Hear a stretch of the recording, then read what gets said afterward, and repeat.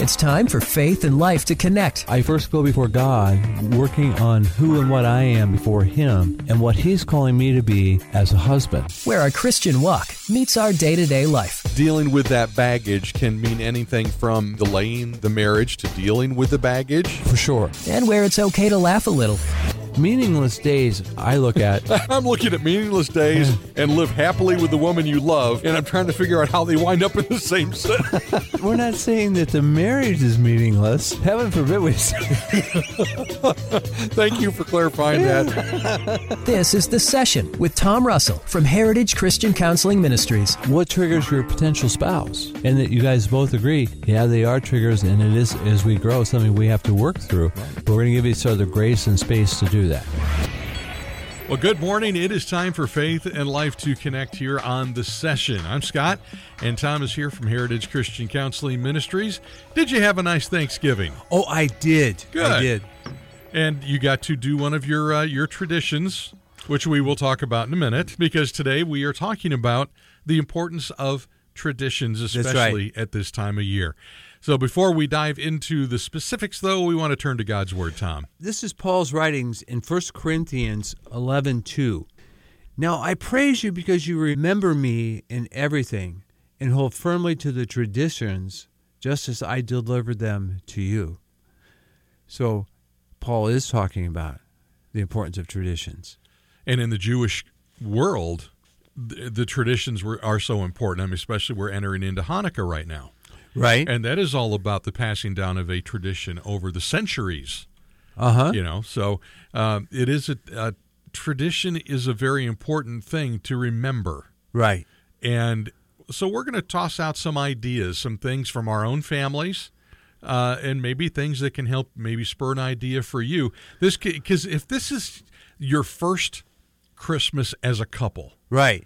Married, engaged, or maybe you're just at that little dating stage and it's your first Christmas together. Right. You know, there are little things that you can do to make it special. Right. And you want it, especially if you're newlyweds. Definitely. Oh, the first Christmas is always a special one. Yeah. You know? Yeah. So we want to try and encourage you with that today and have a little more of a lighthearted kind of approach to things. But let's start, Tom, with the one tradition that you have done well for as long as we've known each other, and It goes back to when your kids were little, and you had a tradition every Black Friday. We would go out and buy our Christmas tree, Scott. And what's so interesting about that was tradition. So there were times, I remember we had Mandy and her boyfriend at the time, now her husband, and the boys, and we went to Wyrick's Tree Farm in the middle of a blizzard. And the women of our family still had to do the entire inventory of the trees and pick one that absolutely looked like it would work. Well, meanwhile, I think the boys and I, except Nate, he's the one who had to cut it down, I think, we're in the little barn having hot chocolate or something while they were out doing it, but we still did it. So every year it was like that. Mandy and Mom would absolutely make sure we found the perfect Christmas tree. That meant hundreds of Christmas trees. That you had to go through acres and acres of wood to be searched. That's right. So how did it change when Mandy grew and left, the boys grew, and they're on their own with their own families now? What happened with you and Kathy? Well, about the same time, Wyrick's closed, and so we ended up going to Clearview Tree Farm, which is below Lexington on 546, and the new tradition began to start there. But the good part about Clearview is they all are equipped with these electric chainsaws. That got my interest immediately. The process went a lot quicker that way. That's for sure. We just, we point at that one and they fire it up, and it's amazing how quick that thing comes down. Although this year, Kathy was looking at something on her phone when he started to cut. He wasn't aware of it, but I was watching, and the tree started to fall toward her. I said, "Honey, you got to move it," and the tree just missed her. But that one was also interesting. Okay. Now, this process used to take a great deal of time with Mandy and Kathy, didn't it? Big time. Okay. Now, This year was a little bit different. Kathy, bless her heart, set a world record or a family record this year in honor of her. When you pull in their big driveway in their parking lot, there's this little strip of trees between the driveway and the parking lot. And before we even got out of the Jeep, Scott, she had already picked the tree. She had narrowed it down to 2. She said, honey, which one of those 2 would you like? I said, it's a good. Like, are you okay? So, honey, are you all right? You don't have a fever anymore. And she said, yeah. So I said, let's take that one. She said, that's fine. I'm going, wait a minute. What's the matter with this? I haven't even gotten out of the car yet. What's going on here? Yes.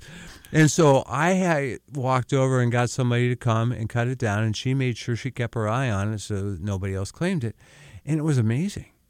Isn't that fun? Yes. If you think about it, this time last year at Christmas, we were in the middle of lockdown. We were in the middle of COVID and the whole pandemic thing. Well, that's when she was really down with COVID. And so I went out and did the Christmas tree shopping. Now, Scott, you realize how serious that is? Wow. I mean, I'm taking my life into my own hands here. If that ain't love, I don't know what is. That's right. And then it occurred to me, I can FaceTime her. She's home. She's in our nice, cozy bed. She's resting. And I can show her, honey, what do you think about this tree? What do you think about that? I had it picked in short order. So I think she kind of liked that process. Uh-huh. Yeah. See, when I was in Boy Scouts, we sold live trees. Uh-huh. And there was a corner lot in Battle Creek, and we had a little trailer we had, and the guy brought in trees, and we sold them for Mary's money for the troop. And I can still remember, these trees, we go out, and I'm this short, scrawny little Boy Scout, and these people are coming in looking at these trees, and a friend of mine from school came with her dad, and we want that one, but hold on, we got to go get the money, come back, put our name on it. Yeah. You shake it out for them and stomp it up and down. I'm like, all right, no problem. Well, it sold while they were gone. Oh. They came back, and I had to tell her it sold while you were gone. She punched me. Oh, my gosh. Wow. Oh, my gosh. I don't remember her name. I don't remember a thing except she punched me. Until I woke up in the hospital with a concussion. And, oh my. So that is your tradition.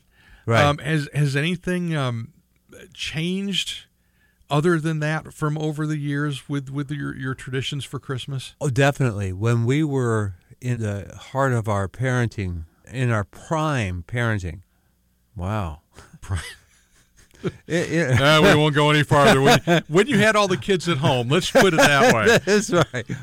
We had traditions, and when they all moved out, obviously those traditions changed. But some of the ones with our children that stand out to me, and some of my fondest memories looking back at the traditions, we would do, and I've shared this in previous shows, at that time, Brighten to Christmas was in the newsroom. Maybe it still is. We would read one of those, and we would take care of it. We would help the family in need. Oh, okay. And, I had our children, we did it together. There were times when there was places you could take your toys you're not using, and they would give them to those who don't have them. Well, that was also very strategic because it also meant... Great way to clean out the toy box ahead of Christmas. That's right. Yeah. Yeah. So we weren't quite so outnumbered by toys. Well, and so I really liked that one. What they learned by that, I think, we talk about what things we could teach them and what's important to teach them, but what they experience is going to be the most powerful teacher that we can do. They're going to see what we do, and that's what's going to have a major impact. Now, one of ours, I still remember because we still do it to this day. I had most all of our family was in Battle Creek right there in the immediate area. Right. But my dad's mom was in Florida. Right. So Grandma in Florida is what we called her. Sorry, that's the best we had, I guess. That's probably better than what some grandparents are called. So Grandma in Florida would send up her packages early. Right. And we got to open Grandma in Florida's on Christmas Eve. Uh-huh. So we got to do that. That was the thing we had to do. We had to open Grandma in Florida's Christmas Eve. And, of course, Lorraine and I were very excited about that. And to this day now, with Aaron, we did that, and we get to do it with Allison now, with my granddaughter. She gets to open one package from somebody on Christmas Eve. Okay. And so that's one that we've done over the years, and it's actually continued now. It's on its third generation.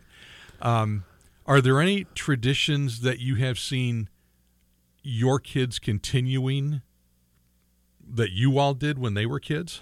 Well, that's a great question. And now I think about it, I think one of our traditions was that we would sit at the top of the stairs and I would read the Christmas story before they could go down.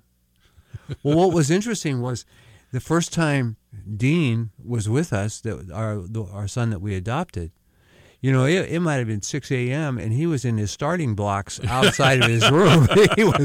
He was ready to go, man. Just blow the whistle and I'm out of here. And then he had to sit at the top of the stairs and listen to the Christmas story. I think he was breaking out in a cold sweat. Yeah, and so that was the first time that had ever happened for him. Uh-huh. I am pretty sure that our children pretty much do that. Nice. Yeah. So what is the importance of these traditions, Tom? Why are we taking the time to talk about these? What is the importance? Well, that is really important we talk about it because we can begin to pass on to the next generation the importance of Jesus and what he did and how much God loved us that he sent us his son. And so that it's a great opportunity in this season that we honor him and not so much the whole businessy commercial side of Christmas. But another example of a tradition that's still today to me really, really important, and one Kathy and I have done, but now we typically do it with her mother, is on Christmas Eve, we want to go to a candlelight service. Okay. I want to go to a Christmas, but she's honored me, and I think she's really okay with it. It's not like she doesn't want to.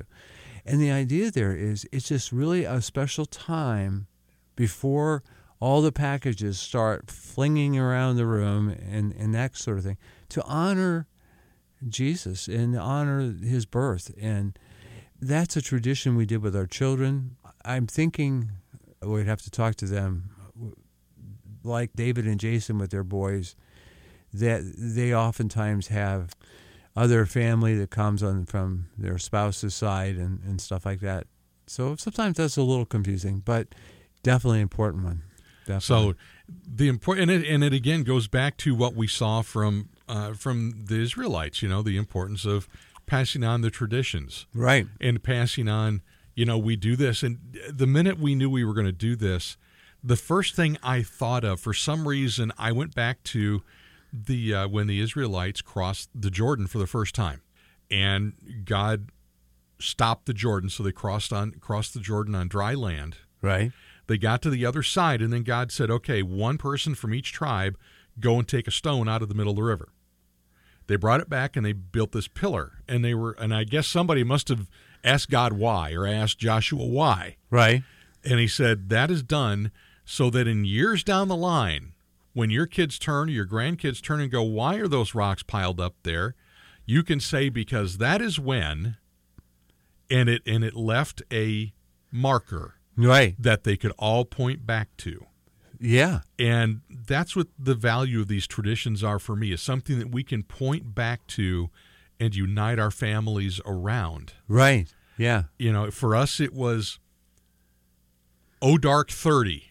Oh, dark.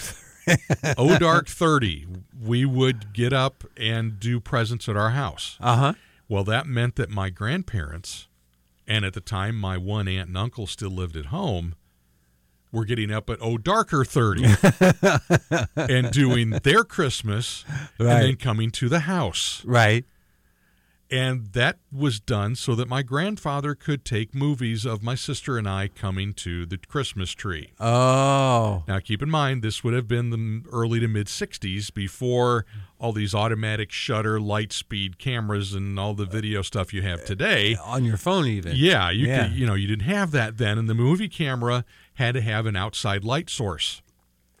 So Grandpa had a light rack. Oh. And it was a stand, and it was a rack of about 6 lights. Oh, my gosh. Well, he turned these suckers on, and I'm convinced the power grid went.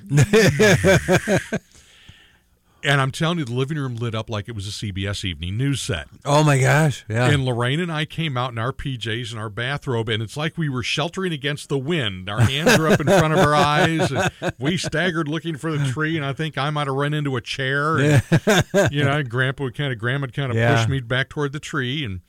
But there was something that we did every year. And my aunt and uncle still remember, we had to get up. You noticed we always had coffee in our hands. That's because we were trying to stay awake so you could open your presents. Definitely. It's something that they still remember, and it's definitely a memory that I cherish now about my grandfather. Yeah. Now that Grandpa's gone. Right. That's something that I hang on to. And that's the other really important thing is so that we have a way to remember our family as well. All right. So you had this beacon light going on in your neyborhood that I'm pretty convinced a plane may have landed on Lois Drive thinking it was the Battle Creek Kellogg Airport. But it was runway lights there. Yeah. And there's another one that we've done that we've started doing since Aaron was little. We actually go out right after it snows. And sometimes the first snow, it kind of depends. But we'll go out in the evening, sometimes after Sunday night church, and we will go travel around and see Christmas lights. Uh-huh. If we know there's a neighborhood that's well lit. Right. There's one end of our neighborhood that's more established end of the neighborhood, and they get their lights up before everybody else. And they've got stuff, it almost looks like the Griswolds with stuff hanging from the roof and off the chimney and stuff. So we'll go around and we'll see Christmas lights. And especially now with Allison, with the special needs granddaughter, she's like, oh, look at there's Santa and there's the light and all. Right. And it just is a real joy for her. And that's something that we've started doing. All about that. Over Isn't the that cool? years. Is there anything else in the way of tradition that you guys do on Christmas itself? On Christmas Day. Once you get them down from the top of the stairs, right, and you've read the Christmas story, and they jump over the top of you to get to the tree. That's right. Well, yeah, Kathy always makes a great Christmas breakfast meal. And so that's tradition that we do that. And then from there, we end up, oftentimes it would be connecting with family, maybe her mom earlier when the kids were younger, her parents. So anyway, we would do that. And so the whole tradition now is we're going to make sure we take our good old time. Yeah, you don't have to get up early. That's right. Yeah. And I would still say probably it's interesting, our children are now having to pay the price. What goes around comes around. There you go. And now their children are getting up early. Now, did your kids try and get you up to get a sneak peek at the tree, like at 3 a.m? What really did happen was so funny was that Mandy, bless her heart, would try to convince us that, oh, Mom and Dad, last year on Christmas Eve, you let me open a present, and why can't I this year? And so the boys behind the scenes are laughing hysterically, going, 380's trying to pull that one off again. So when we said no, then Mandy did something else that was really interesting. She would sneak in and look at all the packages when she was by herself. She would unwrap them, see what it is, and wrap them back up like we would never know. And we didn't until I think one of the boys finally told us. But, that's reality therapy. There, she saw it. Now, what's that going to do to her Christmas? Well, she did just fine. Yeah. I like the breakfast. We have a breakfast tradition as well. Uh-huh. It's sausage biscuits every Christmas morning.